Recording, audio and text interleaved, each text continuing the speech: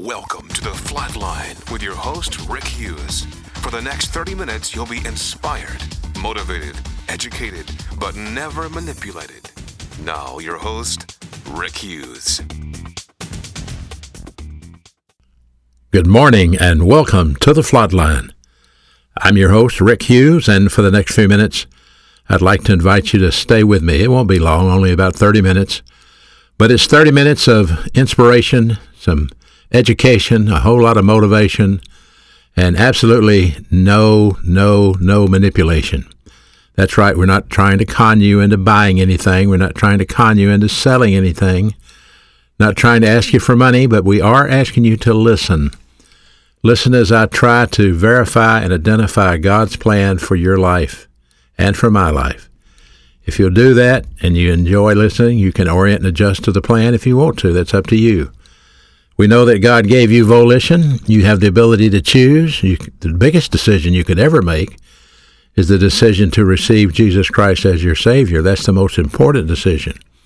That's why Paul asked the Roman jailer, recorded in Romans, "What think ye of Christ?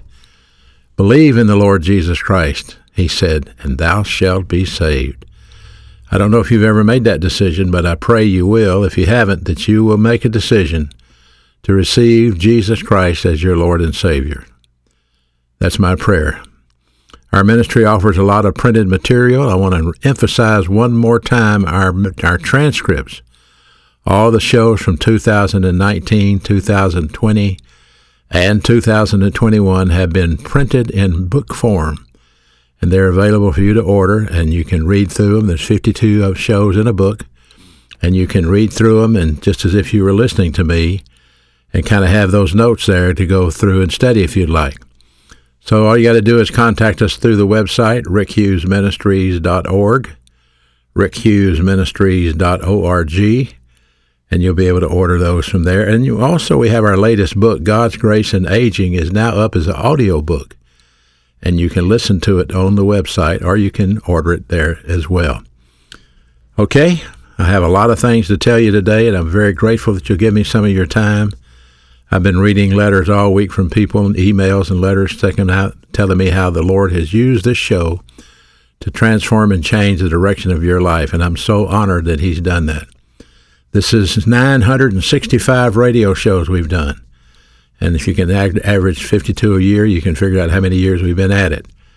And so I want to wrap this up by making something clear to you today. We all know we have three enemies called the world, the flesh, and the devil. The world, the flesh, and the devil. But I'm going to introduce four terms to you today that we need to remember, and four things that are very key for you to remember as we go through this study. See, I became a Christian in 1967, and that was, and it still is, the greatest decision that I personally ever made in my life. However, it took me a couple of years before I fully realized what was expected of me and what exactly God did for me. And it's not that I didn't have Christian friends. I had a lot of friends. Heck, I even enrolled in Bible college in preparation to enter the ministry. But interestingly enough, I did not get instructions in Bible college about how to live the Christian life. No one ever taught me that I had a spiritual life and how to live it and what it meant. So I did learn in Bible college about the Bible, but there's nothing that could really help me figure out why I was the way that I was. It was a couple of years later that, in fact, the Holy Spirit led me to a well-qualified pastor, the kind of pastor I keep encouraging you to get under. And this individual began to teach me how to live a victorious spiritual life. And that's not saying I'm perfect, not by any way, not at all. But as a Christian, it is saying that I know my enemies and I know how to recover when I fail. And I'm frequently saddened when I meet believers who have no drive to discover the dynamics of their spiritual life. Some of them don't even know they have a spiritual life. They don't even know what the word spiritual life means. Unfortunately, the impact of organized religion is the result of this, because there are so many rituals without reality, and it has dulled the senses of many people in regards to the function of the spiritual life. And many people think they're spiritual because they go to church and they tithe, or they sing in the choir, they took communion, and they think that's what Christian life is. It's much, much, much more than that, okay? So today, I would like to ask you a question. What must I do to be a good Christian? Do you know what you must do to be a good Christian? Sometimes when I ask people that question, it's pretty predictable what they're going to say. They're going to say, well, Rick, you got to read your Bible. Okay. You got to pray. Okay. You should obey God. Yes, those are things good Christians do for sure, but how do you become a good Christian? Well, you got to be faithful in church attendance. Okay. Meet your obligations at the church. But nobody seems to know the answer about how to become a good Christian. Today, if you'll let me, I would like to discuss with you 4 different terms that you must learn if you hope to glorify God to the maximum during your time on this earth. The first term is called personal sin. Personal sin. I met an individual one time that told me he did not sin, and I was quite amazed at that. And I said, you don't sin at all? He said, no, brother, I don't sin. We got through with the conversation. He was sinning because he was mad at me. But 1 John 1:8 tells you, if we claim to be without sin, we deceive ourselves, and the truth is not in us. And then in 1 John 1:10, if we claim we have not sinned, we make God out to be a liar, and his word is not in us. People don't realize personal sin can be one of several things. It could be something you think, as simple as something you think. Or it could be as simple as something that you say. Or it could be something that you do, something you think, something you say, something you do. But one thing is true, that every Christian will sin after he gets saved. But not all sin in the same way. Unfortunately, the legalistic, self-righteous Christian might not get drunk or commit adultery, but he will judge you and malign you if you do that. That's why Psalm 34:13 says, keep your tongue from evil and your lips from telling lies. That's another way of saying stay out of other people's business. You're not better than anybody else because you don't get drunk and you don't commit adultery. You just have different sins. That's the legalistic, self-righteous believer. What about the lascivious believer? That's the guy that gets drunk and fornicates. He may not actually lust or get addicted to sexual sins, but that doesn't mean that he's not saved. He may get addicted to this stuff. It could happen. He could get addicted to pornography or sexual sins, but he's still saved. I remind you of David, 2 Samuel 11:2-5. In the spring, at the time when kings go off to war, David sent Joab out with the king's men and the whole Israeli army. And they destroyed the Ammonites and besieged Rabbah, but David stayed back in Jerusalem. Mistake, he wasn't with his crew. Should have been with the troops. One evening, David got up from his bed and walked around on the roof of the palace, and from the roof he saw a woman bathing. The woman was very beautiful, and David sent someone to find out about her. This is in 2 Samuel 11:2-5. And the man came back and said, well, that's Bathsheba, the daughter of Eliam, the wife of Uriah the Hittite. Uriah the Hittite was a mercenary that fought for David in his army. So David sent messengers and got her and brought her to him, and he slept with her. That's adultery. And she was purifying herself from her monthly uncleanness. She went back home, and she conceived, and she sent word to David saying, I'm with child. Big mistake. All believers have to recover from sin the same way, whether you're lascivious or whether you're legalistic, whether it's a sin of the tongue or sin of the mind or overt sin. How do you recover from sin, personal sin? How do I deal with my personal sin? In 2 Samuel 12:13, David said to Nathan the prophet, I have sinned against the Lord. Nathan replied, the Lord has taken away your sin. You will not die. Had he not admitted the sin, he would have died the sin unto death. And the same thing goes for you and I too. In Psalm 32:3-5, when I kept silent, my bones wasted away through my groaning all day long. Verse 4, Psalm 32, for day and night your hand was heavy on me. That's discipline. My strength was sapped, S-A-P-P-E-D, as in the heat of the summer. And here comes rebound. Here comes problem-solving device number 1. Then, after the discipline, I acknowledged my sin to you, and I did not cover up my iniquity, and I said, I will confess my transgressions to the Lord, and you forgave the guilt of my sin. Now, that's an Old Testament believer, but for you and I in the church, it's the same thing. 1 John 1:9 is how we deal with personal sin. It says, if we will confess our sins, he's faithful and just to forgive us from our sins and purify us from all unrighteousness. It takes some humility to recognize and confess your sin, and unfortunately, many people fail to admit it. Because for the church-age believer like you and I, this confession is called Rebound, one of the 10 problem-solving devices on the flight line of your soul. And it is the recovery process for the filling of the Holy Spirit. If you fail to rebound after you've sinned and you don't recover from your sin, then you can be assured that there will be divine discipline coming into your life, and it is not pleasant. So I'm telling you right now, if you're hiding sin, you better rebound, you better recover from it. Listen to Hebrews 12. If you endure discipline, God deals with you as with a son. For what son is there whom the Father does not discipline? But if you're not having any discipline, of which all have to be partakers, then you're not really a son. Furthermore, listen to this now, we've had human fathers who corrected us, and we paid them respect. Shall we not much more be in subjection to the Father of spirits and live, and live, and live? Proverbs 15:10, he that hates the reproof of God shall die. When discipline comes into your life, it can be warning discipline, it can be intense discipline, or it can be dying discipline. That's how you deal with sin. If you have unconfessed sin in your life, you're not filled with the Holy Spirit, you've quenched the Holy Spirit, and you've grieved the Holy Spirit. You have to recover from that. Not only must you be able to recognize your sin and how to recover from your sin, but there's one other thing you have to learn to do. You have to understand what arrogance is. It took me a long time before I got that. Arrogance is the root cause of the sin. That's another term you need to learn. Arrogance, personal sin, now arrogance.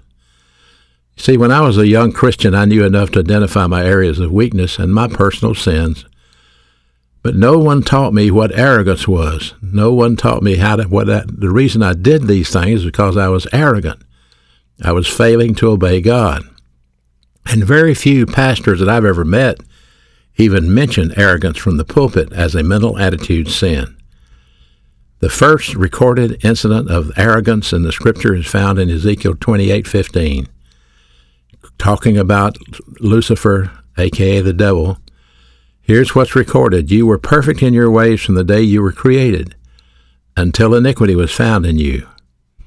Your heart was lifted up because of your beauty, and you corrupted your wisdom for the sake of your splendor. Arrogance has an unrealistic self-image and unrealistic expectations. And I don't know what caused Satan to do what he did, but he thought he was something that he was not. He was not God. And he wound up being kicked out of heaven, kicked to the earth, and awaiting the lake of fire. You see, arrogant tendencies can begin at an early age. That's why the Bible tells you to discipline your children. Listen to Ephesians 6:1. Children, obey your parents. That's called authority orientation. A child must learn to respect authority because an arrogant child cannot handle authority. The arrogant individual will always justify why he's right and the teacher's wrong. He's right and his parents are wrong. He's right and the preacher's wrong. He's right and everybody else is wrong. That's arrogance. When we disobey the mandates of God, we're demonstrating our own arrogance when we say, no, I'm not going to do that. I'll do what I want to do. That's arrogance. This type of self-justification always leads to self-deception. In other words, you think you're something you're not. And the sad thing is the religious, self-righteous arrogance is very destructive.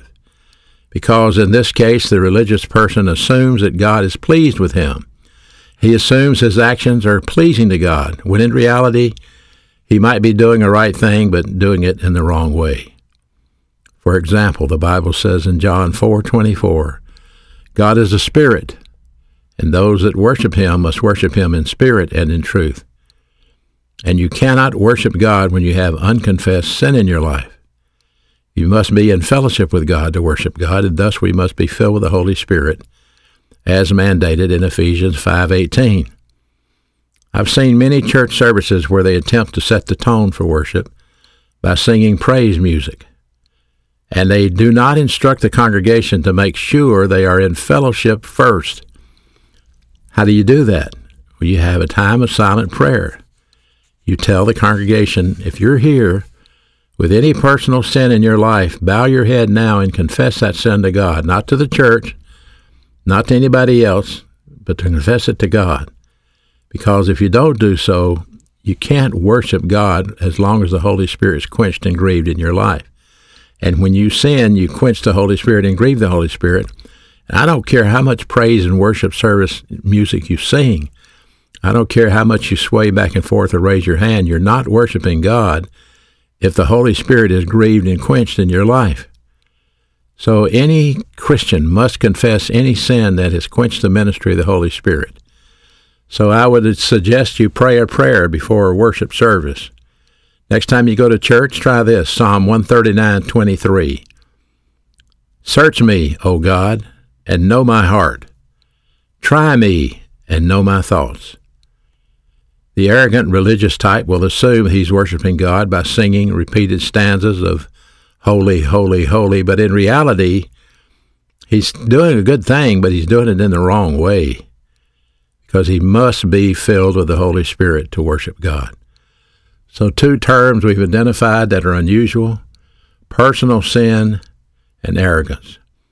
Arrogance always follows self-justification, self-deception, self-absorption, and yes, self-destruction. Unfortunately, the arrogant person will destroy himself and sometimes other people with him. So please understand, you cannot afford to let arrogance control your life. Another principle that believers have to understand, another word that's key for you to learn, is a word called evil. Evil. In Isaiah 5:20, woe to those who call evil good and good evil, who put darkness for light and light for darkness, who put bitter for sweet and sweet for bitter. And then in Romans 12:21, do not be overcome by evil, but overcome evil with good. In 1 Thessalonians 5:22, abstain from every form of evil. And you may be wondering what evil is. If you think evil is sin, all sin is evil, yes. However, all evil may not be an act of sin. It may be an act of human good. See, this is what Satan does. He takes God's word and twists it. You know, Satan says, okay, you want to be saved? Accept Jesus Christ as your Savior and give up smoking, and you'll be saved. Accept Jesus Christ as your Savior and be baptized, and you'll be saved. Whenever you add works to the grace of God, that's evil. Because the Bible says, for by grace are you saved through faith. It's a gift of God, not of yourself, so that anyone should brag about it. Evil is Satan's policy to try to justify why he did what he did. Evil can be human good. It can be humanitarian things, trying to solve the world's problems apart from God's word. Evil is a horrible thing. Evil is Satan's failure to produce a system of good in mankind and society that could bring in some sort of pseudo-millennium. Remember, he's the God of this world. He doesn't necessarily want the people in this world to do all sorts of nasty things. He wants to vindicate himself.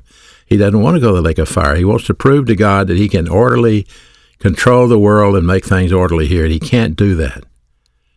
So we have all this good in mankind, good in society, hopefully bringing about some sort of millennium, false millennium. The only time the world will be in perfect order is the 1,000-year reign of the Lord Jesus Christ.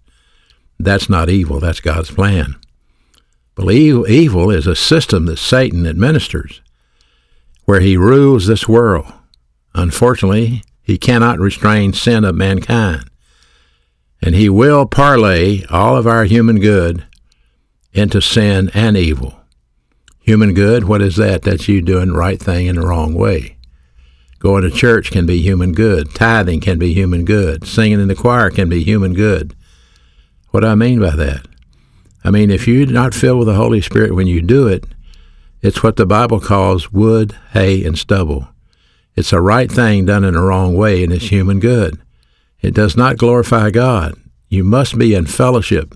You must be controlled by the Holy Spirit because you confessed your sin, or you're going to just produce human good, not divine good. Divine good glorifies God. Divine good has an eternal reward attached with it. That's called the gold, silver, and precious stones of 1 Corinthians chapter 3. So evil has two sources. Comes from sin and erroneous thinking. Human good is the motivation of all evil, erroneous thinking.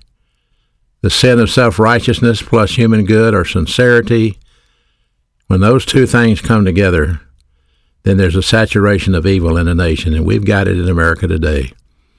We're full of it. We're going to join this and solve the world's problems. We're going to go green and solve this. We're going to go black and solve this. We're going to go white and solve this. Always somebody thinks they had a better way to run things. If we just operate under the divine institutions, freedom, marriage, family, and nationalism, we will be fine. But we don't want to operate under that because that's from the Word of God, and people don't like that. That's a shame. Just as grace and Bible doctrine represent the genius of God in relationship to us, you and I, so evil represents the genius of Satan in relationship to the human race. So if we're talking about God, God's work is called grace. Grace. And when you talk about Satan, his work is called evil. It's the opposite of grace. It may sound right, it may look right, it may smell right, but it's not right. Because he's a counterfeiter. He counterfeits God's plan. But it is not God's plan. So just because you went to church, just because you sang in the choir, just because you took a youth trip, just because you tithed your offering doesn't mean you're spiritual. It doesn't mean God has been glorified if you have unconfessed sin in your life, if you're not filled with the Holy Spirit. And that's what evil is good at getting you to do. Evil is good at getting you to do ritual that has no reality to it. And ritual without reality is meaningless. Evil can be a distortion of God's Word, even a distortion of the laws of divine establishment. This whole idea of the government trying to abolish sickness, the government trying to do away with mental illness, the government trying to solve economic problems, frustrations, human problems by legislation, human solutions, that's all evil. The world's problems can never be solved apart from the Word of God and the laws of divine establishment. You can bank on that.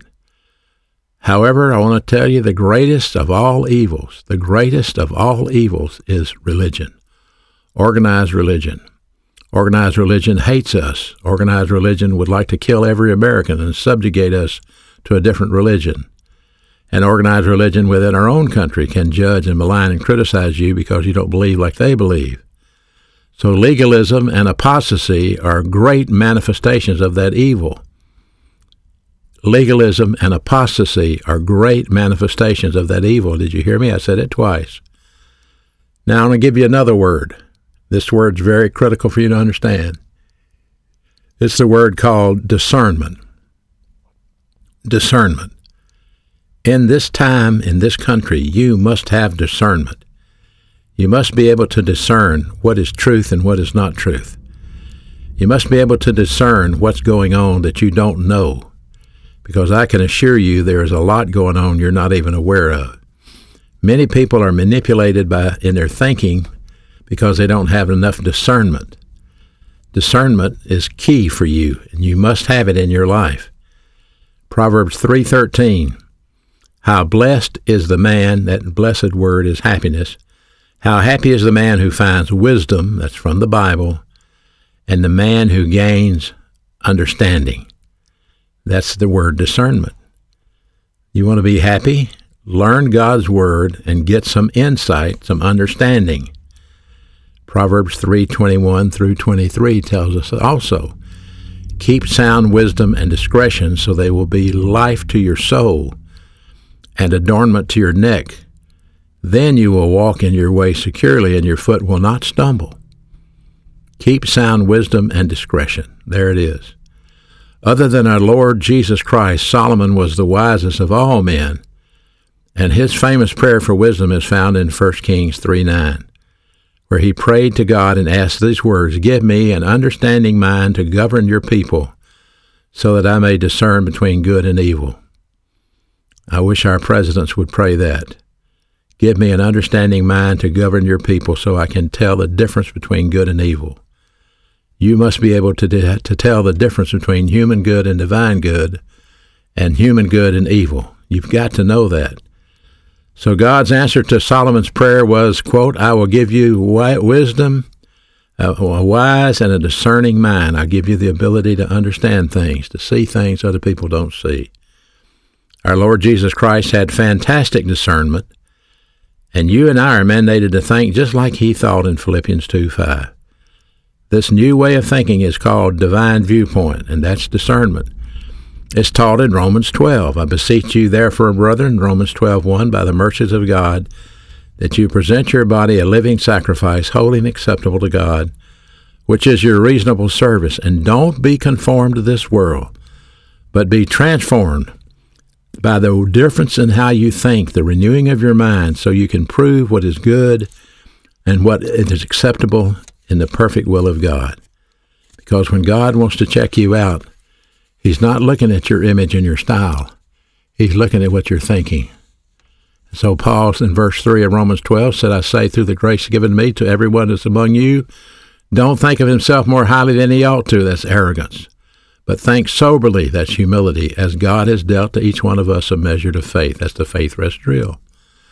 So discernment is critical for you. Divine discernment comes from the wisdom of God's Word accumulated in the mentality of your soul.